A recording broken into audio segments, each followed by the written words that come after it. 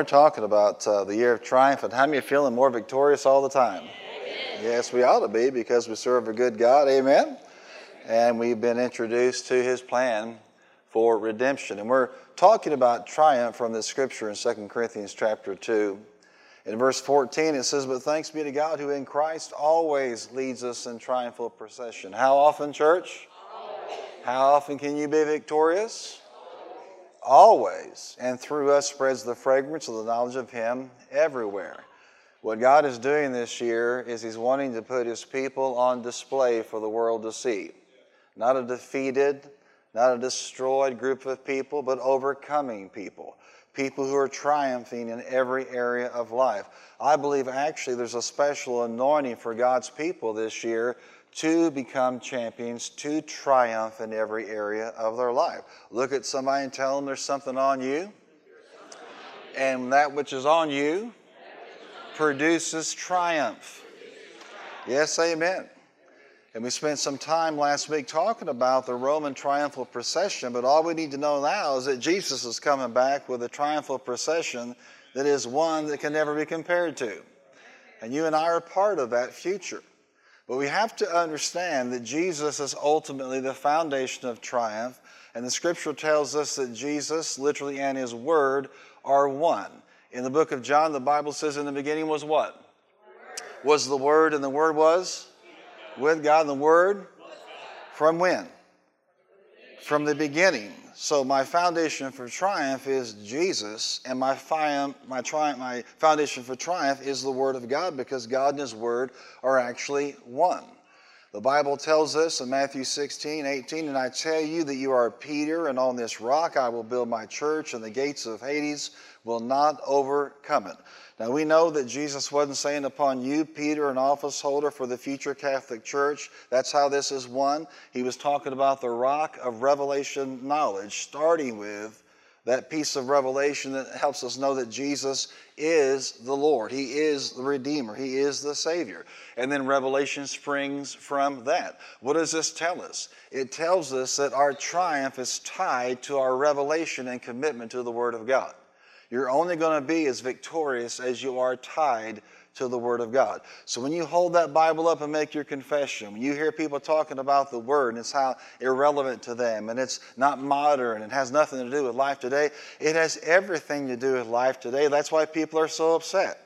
It's not that the Word is outdated. It is perfectly relevant. They just don't like what it's saying.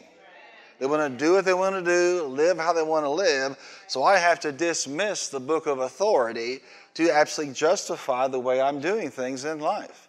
Ephesians 2 tells us this: "Now therefore you're no longer strangers and foreigners, but fellow citizens with the saints and members of the household of God, having been built on the foundation of the apostles and prophets, Jesus Christ being the chief cornerstone." Who's my foundation for triumph?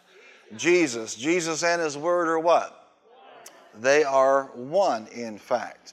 The Bible tells us in Matthew 7 and verse 24, "Therefore everyone who hears these words of mine and puts them into practice is like a wise man who built his house on the rock, and the rain came down and the streams rose and the winds blew and beat against that house, yet it did not fail because it had its foundation on the rock." But listen to this: "But everyone who hears these words of mine and does not put them into practice is like a foolish man who built his house on sand. The rain came down, the streams rose, and the winds blew and beat against that house, and it fell with a great crash." You know, when I read that scripture today, do you know what jumps out at me? The word everyone. Everyone who builds his house upon the rock, guess what? Everyone, they will survive, they will thrive. But it also says everyone who does not read and put the words into practice, every one of them will be destroyed by that storm. You see, it's not the storm that destroyed them, it was a lack of a solid foundation. And that foundation has to do with what you do with the Word of God by listening to it, by applying it to your life, by doing it and doing it consistently. Your house stands no matter what storm hits it. Now, I can never tell you that there'll never be another storm coming at you. In fact, being a faith person, I'll tell you there will be storms. But with a right foundation, none of them will succeed against your life. In other words, the devil can do his best, but his best will never be good enough. It will never be more powerful than the revelation of God and His Word. Glory to God. Scripture says in Matthew 24:35, heaven and earth will pass away, but my word will what? Never pass away. How many know if you want to be consistent, tie yourself to something that is eternal like that, and you will be consistent. Why are people so flaky? Because they're tied to flaky things. They're tied to the world, flaky. They're tied to politics, flaky. They're tied to feelings, flaky, flaky, flaky. But if you're tied to the Word of God, you are like a rock, consistent, no matter what goes on in your life. Scripture tells us very plainly, in the beginning was the Word, and the Word was with God, and the Word was God. This emphatically underscores the truth that the Word and our Lord are one. This is how He leads us into triumph. Every victory, everything you ever do in terms of winning in the things of God, every triumph is going to come because of your relationship with God and through His Word. In fact, I'll tell you this. Any deviation from the Word of God is the beginning of the end for any believer. It's incumbent upon us to know the Word, to be proficient in the Word, to be experts in the Word, to be doers of that Word. We'll get into that later on. But the bottom line is many people are deviating from the Word of God, and when you deviate, you've just deviated from your triumph. Don't listen to all the naysayers telling you this book is irrelevant. Don't listen to people telling you it doesn't matter whether the Word of God is preached in church.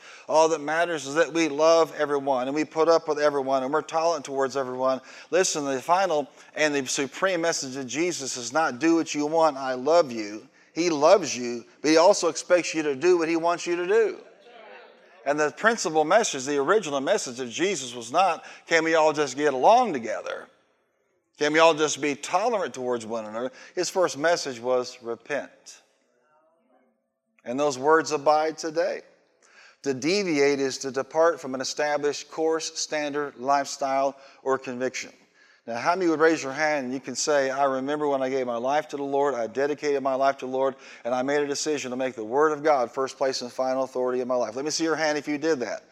Well, you started on a course that is the best course of life. Well, the problem is right now is we have people, ministers, church leaders, people who have been faithful for decades, now deviating from the Word. Starting out with God's authority, His Word, and now trying to make up the rules as they go along. I would tell you this, God is the same yesterday, today, and forever. If it ever was correct, it's still correct. If it ever was wrong, it's still wrong. And it's important for you to understand that. To not be lulled away by the doctrines of devils and seducing spirits away from this so that you deviate from your set course and deviate from your standard and lifestyle and conviction. Listen to me carefully today. The devil will do everything he can to get you to deviate from the Word of God. Everything.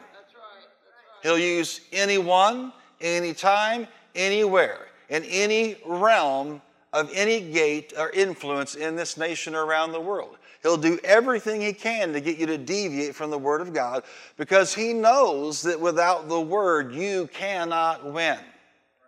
But he also knows that if you stay on the Word of God, you cannot lose. And the forces trying to get you to deviate are working 24/7, so you need to be diligent 24/7 not to deviate from what God has said. Now, some of this deviation is very subtle. Some of it is plain as day. Some, entire church organizations are deviating off the Word of God. There's nothing you can do about that. But there's everything you can do about you deviating off your course. Sometimes it's as subtle as you and I accepting every little excuse under the sun not to do what God wants us to do. Every little excuse not to be in the house of God. Every little excuse not to be in the Word of God. Every little excuse, not to serve. There are standing orders on our lives concerning all of these things, but you and I sometimes give ourselves special permission to deviate from that. Now I'm getting up in your business today. I do not have special authority to deviate because I feel like it. And you do not have permission to deviate because you feel like it. You're a modern Christian. You got all this other stuff going on. Yeah, but all that other stuff going on is not going to produce victory in your life. The Word of God is going to produce the victory in your life. So if you've been giving yourself permission to deviate, repent of that and say, you know what? I don't have permission to deviate this. I gave my life to Christ. I said I was going to follow Him, and to follow Him is to follow His Word, not deviate from it. Turn to somebody and tell them, say, stop giving yourself permission to deviate from the Word of God. You don't have permission to do that. You don't have authority to give yourself permission to do that. No preacher has the authority to tell you can deviate from that. Let God be found true and all men liars.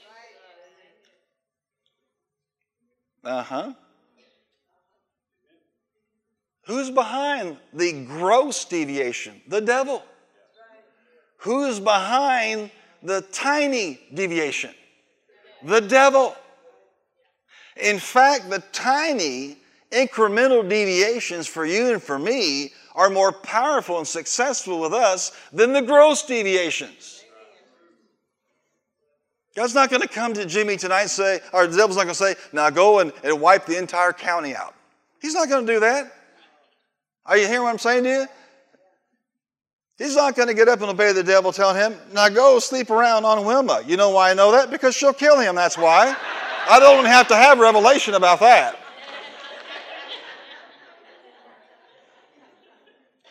Case closed. He's not coming after Jimmy with the gross deviation. And he's not coming at you with the gross deviation. You are to, align with God and His thoughts and His values for that. The real danger for you and for me, it's the incremental deviation. And as we move further and further away, defeat becomes more and more pronounced. We can't triumph with the gross deviation, and you and I have to understand this today. We can't triumph with the small incremental deviations either. Do you see this, church?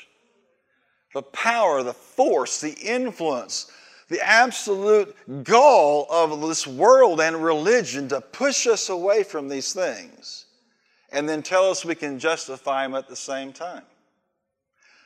God's looking for some people that'll be radically tied to that word, that will not deviate from what God has said. Is this important? In Galatians 5, Paul said to the Galatians regarding their faith in Christ and the influence to come back into Judaism, to mix Jesus with the law, to tell them you must be saved, but you also must keep the law. He said, who cut in on you? You were running a good race. Who came in on the racetrack and pushed you into the ditch? You were doing so well. He was bold. This influence didn't come from the God that called you. It's incremental for most of us, but it's effective if it takes you off the path and the foundation of God's Word. How can you prevent deviation from the standard if you don't know what the standard is or if you've not devoted yourself to it? Today, you may not know much about the Word of God. That's your assignment by tonight, to know the whole thing. Yes, the New Testament and the Old Testament, that Bible. If you know the Word, the assignment for you is to take an inventory of where you're deviating and be honest with yourself. There are people doing this. I've been so badly hurt that I have a right to hold a grudge. I have a right to be offended. I have a right to tear down everything that everybody is doing because I am hurt. You do not have a right to give yourself permission to deviate. That's why you find somebody who's walking around with a chip on their shoulder and bitter. Nothing but nothing good, happens to them. It's just one disaster after another. Are you here today? Yeah. Your assignment is to take the inventory. Where have I been deviating? I like what Mark Barkley used to say, Your Highness. What does he mean by that?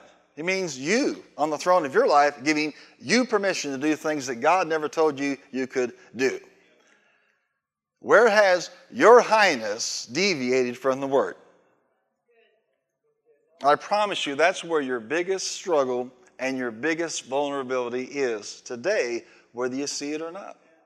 Amen. Look at somebody and tell them, you need to get your highness off the throne.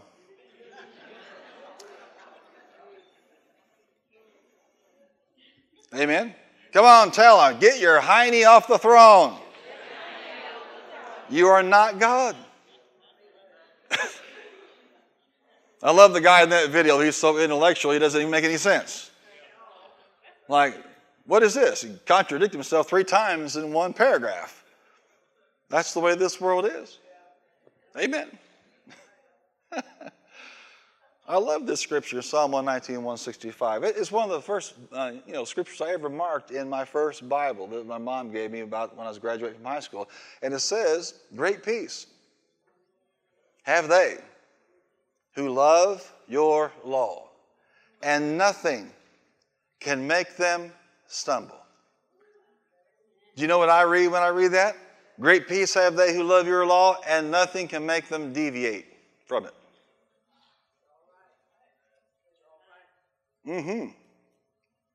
Psalm 119, verse 11, I've hidden your word in my heart that I might not sin against you. Say it like this. Come on, repeat me. I've hidden your word in my heart that I might not deviate from it. Proverbs 4:27 tells us, do not turn to the right or to the left. Deuteronomy 5:32 says, you shall be careful, therefore, to do as the Lord your God has commanded you. You shall not turn aside to the right or to the left. Listen to the same verse from this CEB translation. So you must carefully do exactly what the Lord your God commands you. Don't deviate even a bit. Hallelujah. Joshua 1:7, only be strong and very courageous to observe all according to the law which Moses my servant commanded thee. Turn not from it to the right or to the left, that thou mayest have good success whithersoever thou goest. Don't deviate this way. Don't deviate that way. Stay on the foundation of your triumph and your success. What does it say in Joshua? You'll be successful wherever you go. You'll be triumphant wherever you go. There's something on you that causes triumph when your foundation is God's word and not your highness. Come on now, let's think about this. How many of you remember when you were not saved? Most of us can. Raise your hand if you can remember a time when you were not walking with God. Did you really run your life all that well? Raise your hand if you can say, no. What's changed? You didn't do a good job managing your life before Christ. What makes you think you're supposed to take that charge on after Christ? Amen. You're not. In John 8, Jesus was talking to the Pharisees that believed in him, and he said, basically that's not enough. He said, what? Continue in my word. You'll be my disciples. You'll know the truth, and what will happen? The truth will set you free. If you get on and continue, not deviate. See, if you're here today, you should know that giving your life to Christ is the smartest thing you ever did. The most life-changing thing you'll ever do. And tying yourself to this word, because I'll tell you something, it is inspired by God. It is authored by the Holy Spirit. It is without error. It is infallible. And as far as 5 million translations, that's not even close to true. What's actually true is it's amazing from the original Greek, Hebrew, and parts that are Aramaic, the text that we have today, the translations we have today, it's an absolute miracle how accurate they are. People say that because they don't like the content. Not because it's not accurate. Now, some are more accurate than others. I love some more than others, you know. But if you're sitting there fussing about translations and big deals, just find one that you can read and read it. Are you here today? But the key is what? Continue. Do not deviate. Hebrews 10, we're not of those that shrink back unto destruction. We're those that are pressing in. We're those that are standing on something more authoritative than we are. Something that's eternal. You stand on religion, you'll fail. You stand on your flesh, you'll fail. You stand on other people, you will fail. You stand on your emotions, you will fail. Stand on the Word of God and you're invincible. Why? Because it's invincible. Jesus has never lost a battle.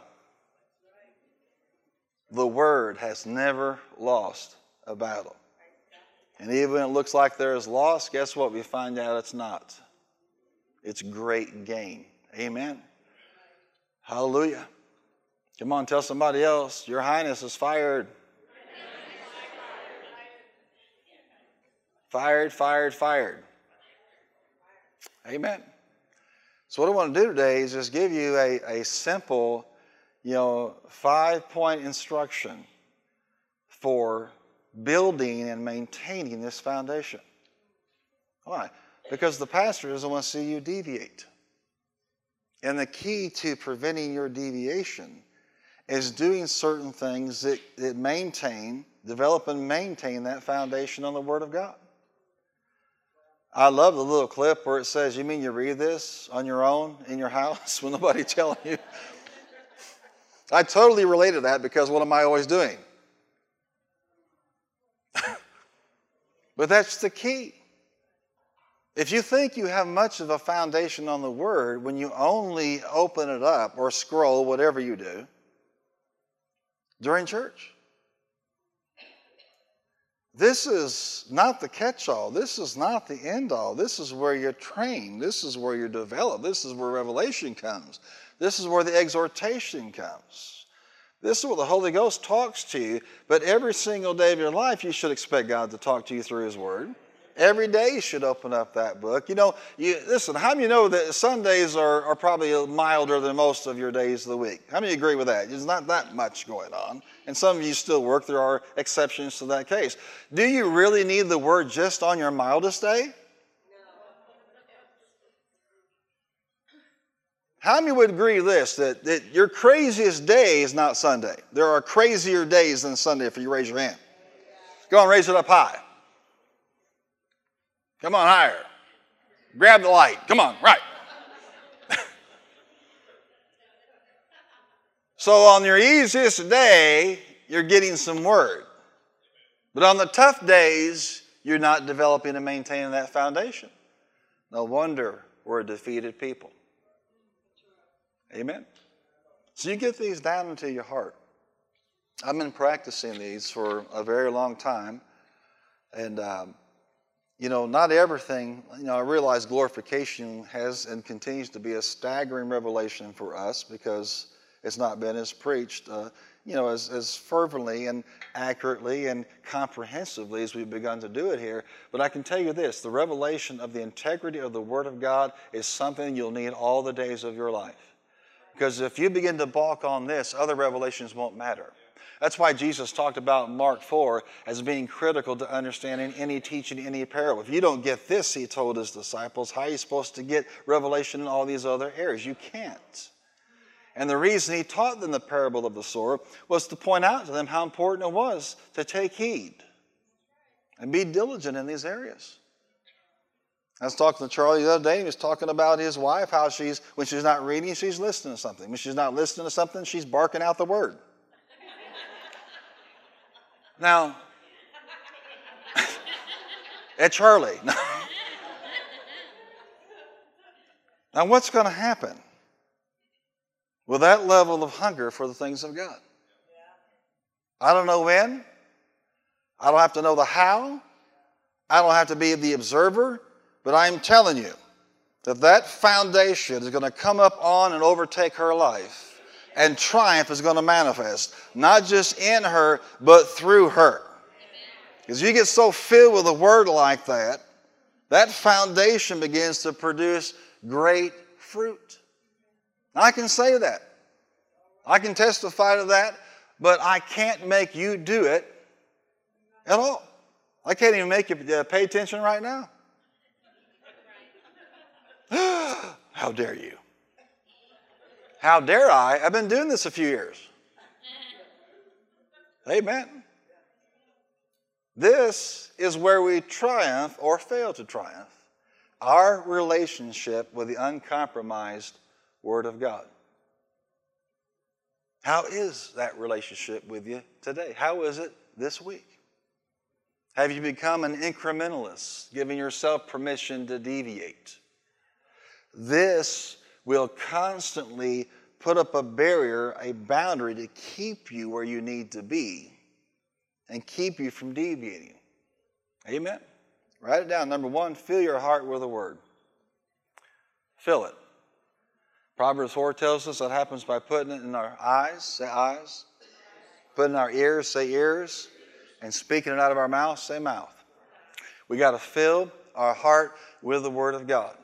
Scripture tells us in Mark 4:24, be careful what you're hearing. The measure of thought and study you give to the truth you hear will be the measure of virtue and knowledge that comes back to you, and more besides will be given to you. The more you spend time in that Word, the more of the good is going to come back to you. And the truth of the matter is, the more of a passion you'll have, the more time you spend in it. Scripture does say in Proverbs 4, pay attention, my child, to what I say. Listen carefully. Don't lose sight of my words. Let them penetrate deep within your heart, for they will bring life and radiant health to anyone who discovers their meaning. Shout that word out, anyone. Well, God has favorites. The Bible has favorites. Jesus has favorites. No, He doesn't. The Word of God is very plain. He favors faith. And faith comes by hearing, and hearing by the Word of God. 2 Timothy tells us that we're to be what? Basically, students of the Word of God. Rightly dividing, rightly handling the Word of God. Anyone can have this. So what do? Any way you can.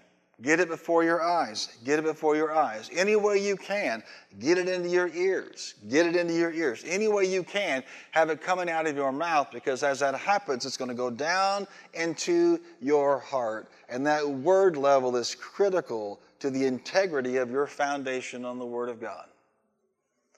This message, this conviction, flies in the face of what's happening all over the world and all over this country in the body of Christ. You cannot have a foundation for triumph when all you're getting are messages from the headlines of newspapers.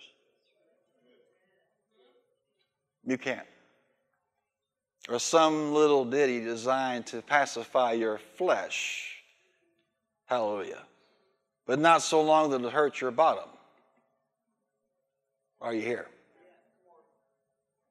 When you're a word person, your spirit is hungry, and it's willing to deal with any other limitation and any other voice crying out to you. Are you here today? You fill your heart with the Word. Faith comes by hearing, and hearing by the Word of God. Hebrews 5:13 and 14 tells us this is a function of you and I actually taking the responsibility for the condition of our spiritual life. And we train ourselves by constant use, train ourselves to discern between good and evil. Who does the training? We do. Number 2, store up the Word through memorization. When you were a child in Sunday school or in vacation Bible school, they had you memorize scriptures. Do you know what they're doing over right now in Harbor Kids? Probably pulling out a new memory verse. Some of you outgrew that. You weren't supposed to outgrow it. You were supposed to keep doing it. I remember early on when Kelly taught Tim Psalm 91. Can you think of a better psalm for a child to know? Dropping them off over there at Southwest Elementary, and I just say, Tim, let's quote Psalm 91, and verbatim from a kindergarten, he'd sit back there doing what? Rolling right through it. You see, what was he doing? He had memorized it. And I could probably put him on the spot right now. Couldn't I? I think I will. Come up here. Yes, amen. Where's that microphone at? Oh, hallelujah.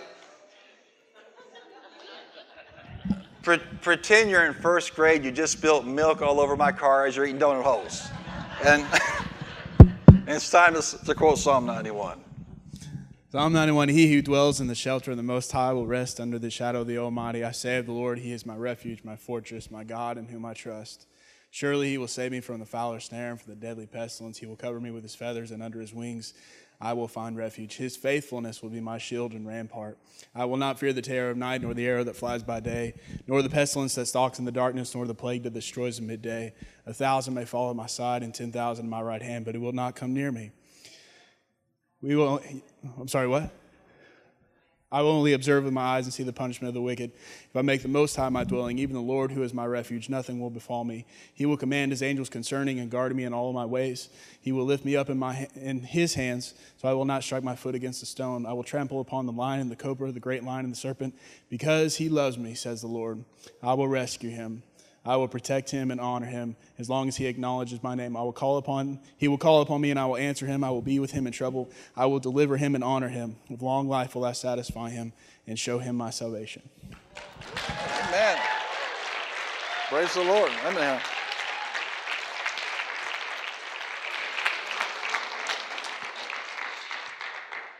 And I'm going to have him come back and do the entire book of Leviticus. We didn't see that? This is really good.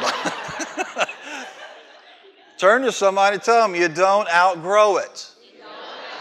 You should be memorizing Scripture from your chosen translation every single week of your life. Find a few and just bear down on them, because this is what happens. And when there is a situation that may come and threaten, may come and harbor some kind of an attack, what's going to come out of your spirit is what you have stored in there, even if you realize it or not. So fill, but also store. Proverbs 2 says, my child, listen to what I say and remember what I command you. Remind yourself of them. Write them on your heart as if on a tablet. Psalm 119, I have hidden your word in my heart, that I might not sin against you or deviate from you. Matthew 12:35, the good man brings good things out of the good, what? Stored up in him, and the evil man brings evil things out of the evil stored up in him. And in many ways, you and I are either storing evil or we're storing good. Your heart is not, it will never be a vacuum. So fill your heart with the Word and store up the Word through memorization. Come on, tell somebody else again. You didn't outgrow it. Say it again. You didn't outgrow it. I mean, honestly, who needs to have it more? Somebody that's a first grader? Are those of us that are out there on the front line? What a con. That's what religion will do for us. Well, I left that memorization back behind, with the Sunday school felt boards and all that stuff, preacher. Well, leave the felt board behind, but keep doing the memorization. Number 3 is meditate upon the Word. Psalm 1 again, they love the Lord's teachings, and they think about those teachings day and night. Everything they do will succeed. Scripture says in Psalm 119, 14 and 15, I rejoice in following statutes as one rejoices in great riches. I meditate on your precepts and consider your ways. All meditation is to think about the Scriptures. You fill your heart with them, you memorize them, but you think about them. You put yourself in the story. You put yourself in the position of the one that's going through that narrative. You put yourself in that story. When you see a promise, you lay hold of it. Hallelujah. I heard a man of God stand behind a desk, on a television set one day, and he began to say how the Proverbs aren't for you and for me. That's just for the people and the time and the season that they were. Can I tell you something? They're mine. All the promises of Abraham, what? And of Solomon and of David, they are ours. That's our inheritance. And don't you ever let somebody talk you out of it. If you find a scripture that says, the blessing of the Lord maketh rich and he has no sorrow to it, you don't apologize for it. You don't let somebody talk you out of it. You stand on that word in Jesus' name. You find a scripture that says, he who refreshes others will himself be refreshed. I don't let somebody take that away from me. A big price was paid for you and me to be born again, and a big price was paid to let this word of God abide and dwell to this very day. How dare we let the world or religion talk us out of what God has paid such a high price for us to have. So from John 3:16, to everything that you may have or come across, it's a promise. You lay hold of that in Jesus' name. And you think about what that means. You think about what the Word of God says. And you'll see something on the inside of you just begin to come alive and grow up and produce 30, 60, and 100-fold. We fill our hearts with the Word. We memorize, but then we meditate. What does that mean? It means to premeditate your success by thinking the Word before the reality. You premeditate your success by thinking the Word before the reality. What is premeditated murder? You think about it and think about it and think about it and you plan it. And someday somebody does what? They carry it out. But it was what? Premeditated. In the eyes of the law, something that somebody does in a rash and flurry of emotion is held to a different standard than somebody that's been out there planning this thing. Like the Oklahoma City bomber who got the truck and got the fertilizer and planned the path and the escape route for himself and every little detail. And he planted that truck there and it went off. And we lost hundreds of lives and that entire structure, including little kids who were in a daycare. But he didn't count on one thing happening. When he drove his old clunker away, an angel kicked his license plate off the car. And that's how he was tracked down, arrested, prosecuted, and eventually terminated. Now, I just point this out to tell you that you and I can use this for evil, or we can use it for good. God has given you the ability to premeditate your success. Joshua tells us that success is tied to the Word of God and meditating on it. Psalms tells us the same thing. The only key is, are we going to do it? Actually premeditate our success by thinking about the Word of God before anything ever happens.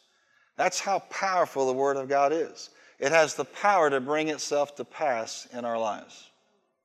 I don't know about you, but I have some things I need to see come to pass in my life. And I need to learn to premeditate that. See myself in that victory. See myself in that triumph. Come on, turn to somebody like, see yourself healed.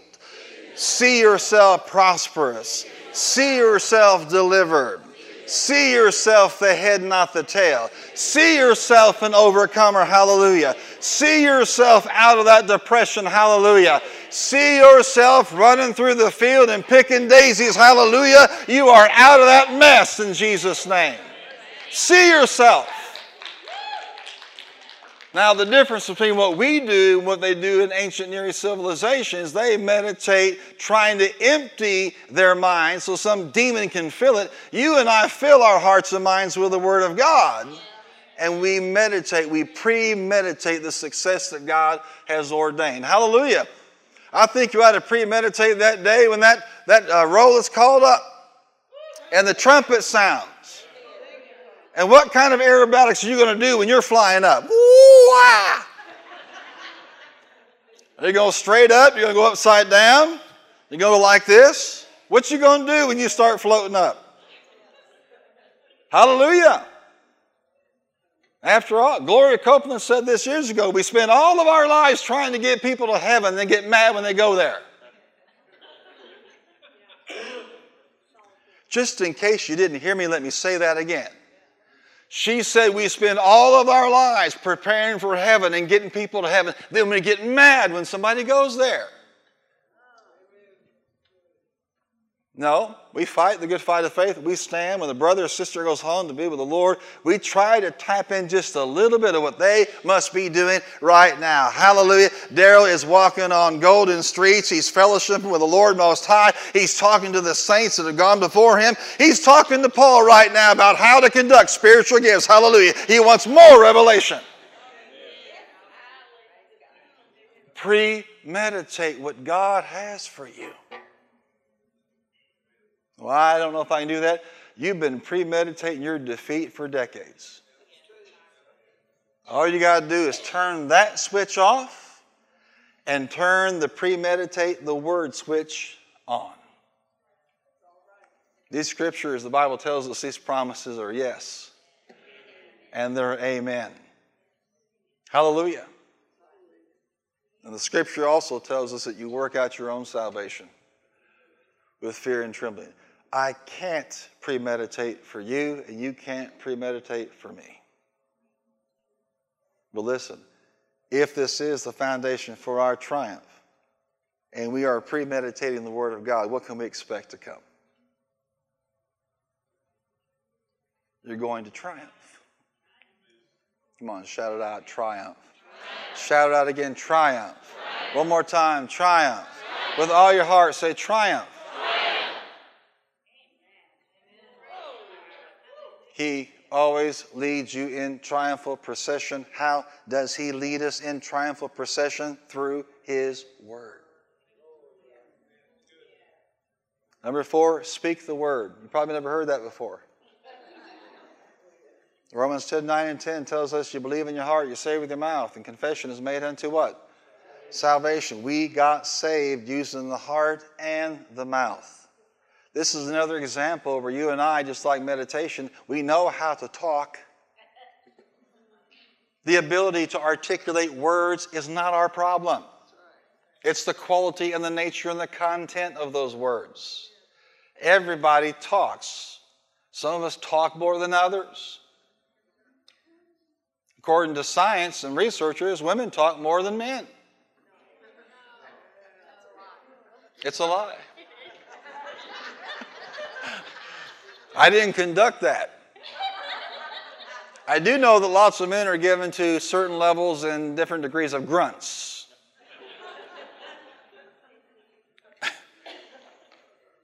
But we know how to talk. We know how to speak. The scripture says in Proverbs 18:21, death and life are in the power of the tongue, and they that love it shall eat the fruit thereof. The Hebrew indicates the concept of the yod, the hand of God. The very power of God for life and death is where? In your tongue. What you are filling your heart with, what you are meditating upon, what you are storing, you now have got to on purpose release out of your mouth. And as you spend more time filling and storing and meditating, this scripture is going to catch up with you. And out of the abundance of your heart, what's going to happen? The mouth will speak. But don't wait until then to speak the word. You're the only creation in God's entire glorious creation that can actually choose the words at will and speak them. I didn't say communicate or make sounds. I'm talking words. Words are containers. They fill things. Words are vehicles. They carry things. The entire capability of God is contained in his word. And it has the power to bring itself to pass. But what are you saying about that situation? What are you saying about you? What are you declaring about your life? Find those promises and speak those promises. Not because you heard this before, bless God, is there anything new? Let me tell you something. This is a revelation that you and I have to hear over and over and over and over and over again. One of the first things that will slip when you begin to diminish your word time, when you begin to diminish spiritually, the first thing that will slip is the content of your words. You'll go back to talking like the world, talking ugly, amen, talking unbelief and fear. Why is that happening? Because absence of the Word of God, you will resort to whatever the default is in this world. It's not words that will help you. We don't like hearing this. I never liked hearing it the first time myself when I heard it. That we live in a world that we create with our own words. Now, that statement doesn't mean that other people don't have choices and don't have some ability in our lives. Some people hear that and then begin to say, well, so God did this and God did that. No, you're missing the point. People that misunderstand this, they do it because they want to misunderstand this. They want to react towards the Word of God instead of being taught by it. What this means is the preponderance of your words determines the environment that you live in. So what do? Choose Bible words. 2 Corinthians 4:13 says this, it is written, I believed, therefore I what? I have spoken. With that same spirit of faith, we also believe and therefore speak. What we believe, we speak. That is the spirit of faith about us. Now, whatever is going on in your life, stop hurting yourself with your own mouth.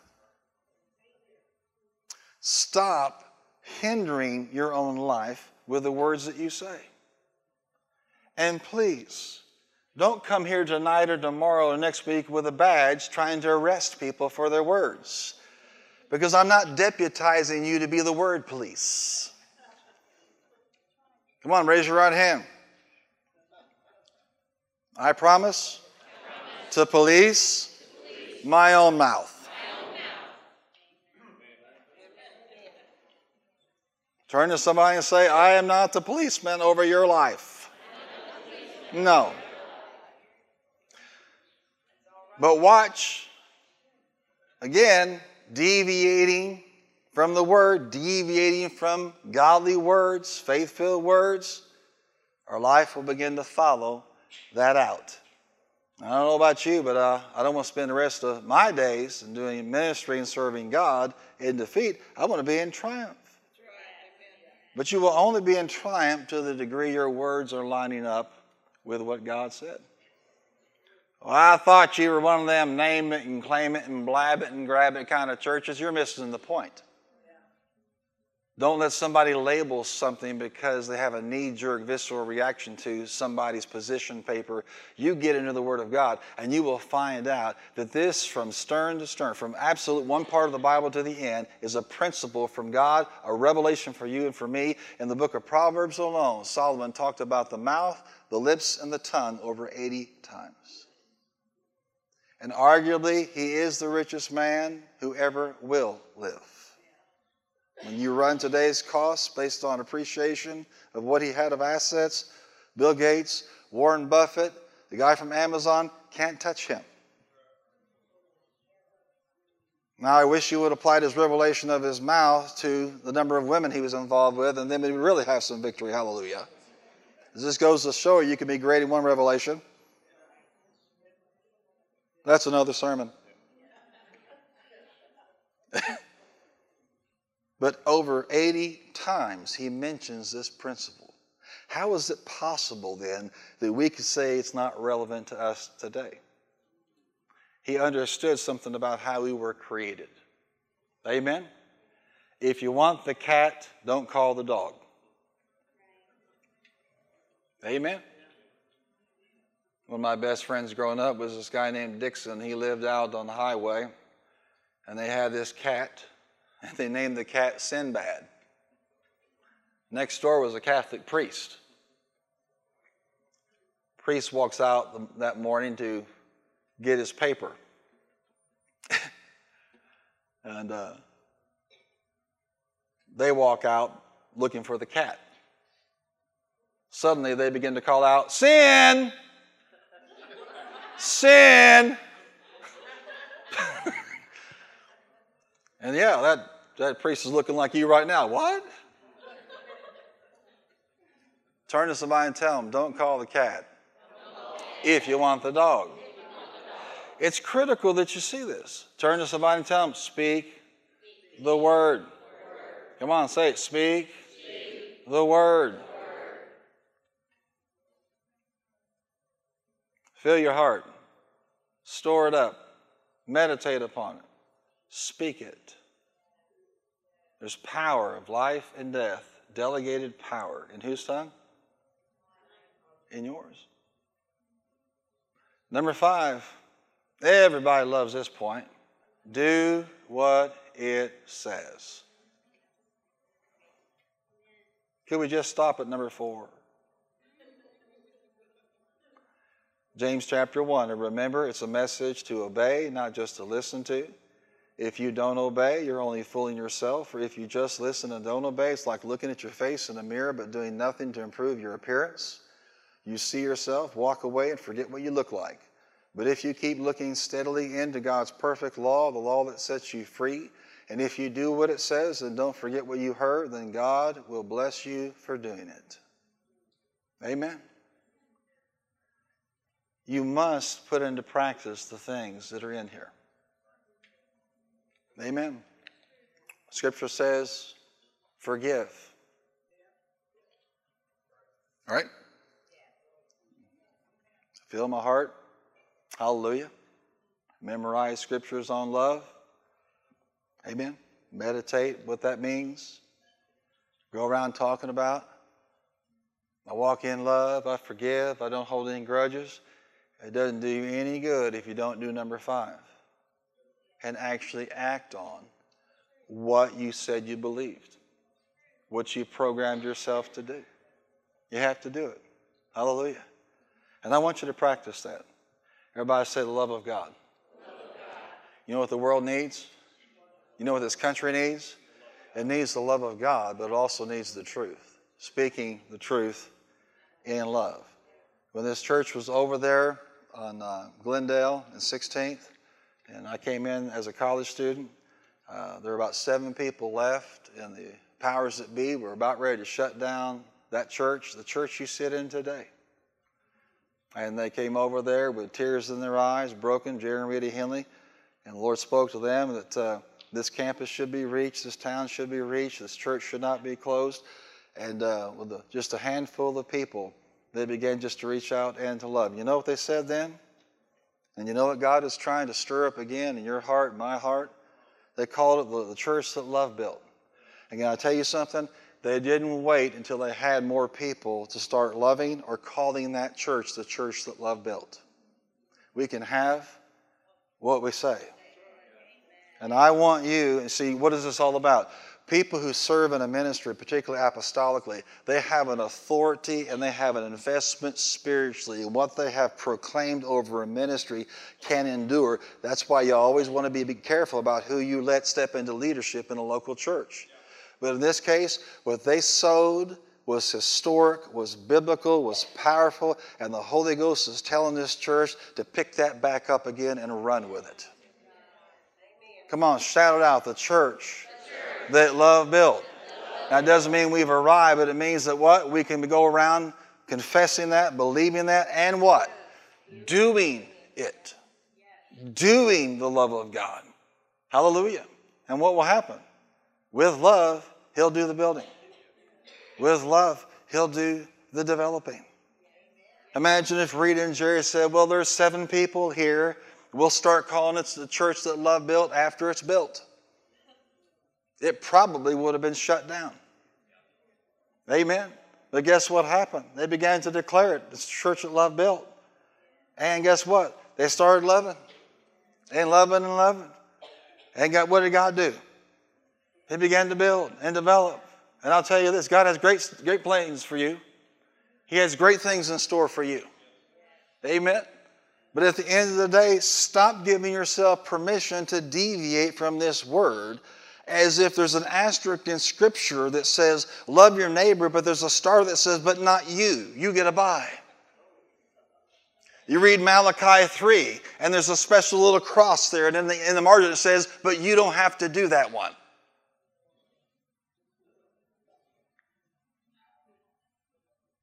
Wow. That's the biggest thud I've ever heard in church before. Scripture tells you and me to be servants. Well, I don't have time, I don't have this, I don't have that. No, you're deviating. You're giving yourself, Your Highness, permission not to do the very word that you spent time putting in your heart. How many really want triumph? Then you got to ultimately do what you have filled your heart with, What you have memorized, what you have meditated upon, what you have spoken, you have to do. Saying the church that love built without actually loving. Amen. This lady came up to Jesse Duplantis. He was in a church preaching, and she was flaming mad. And she said, I'm leaving this church. There ain't no love here. And Jesse said very wisely, you got love? Yes, I got love. Well, don't leave and take the love with you. Stay.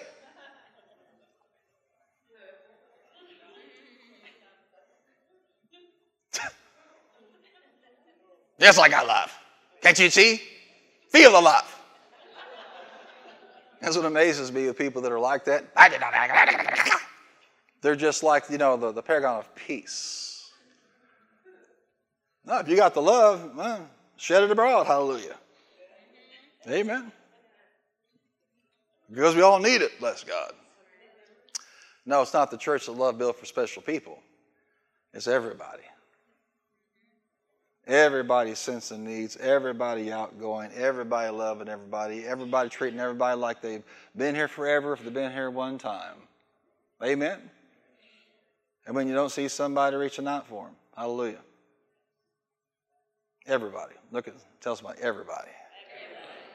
So at the end of the day, what we have done here is given ourselves a roadmap for great triumph, but it all won't matter if we don't do it. Amen. At the end of the day, we can't be hearers only.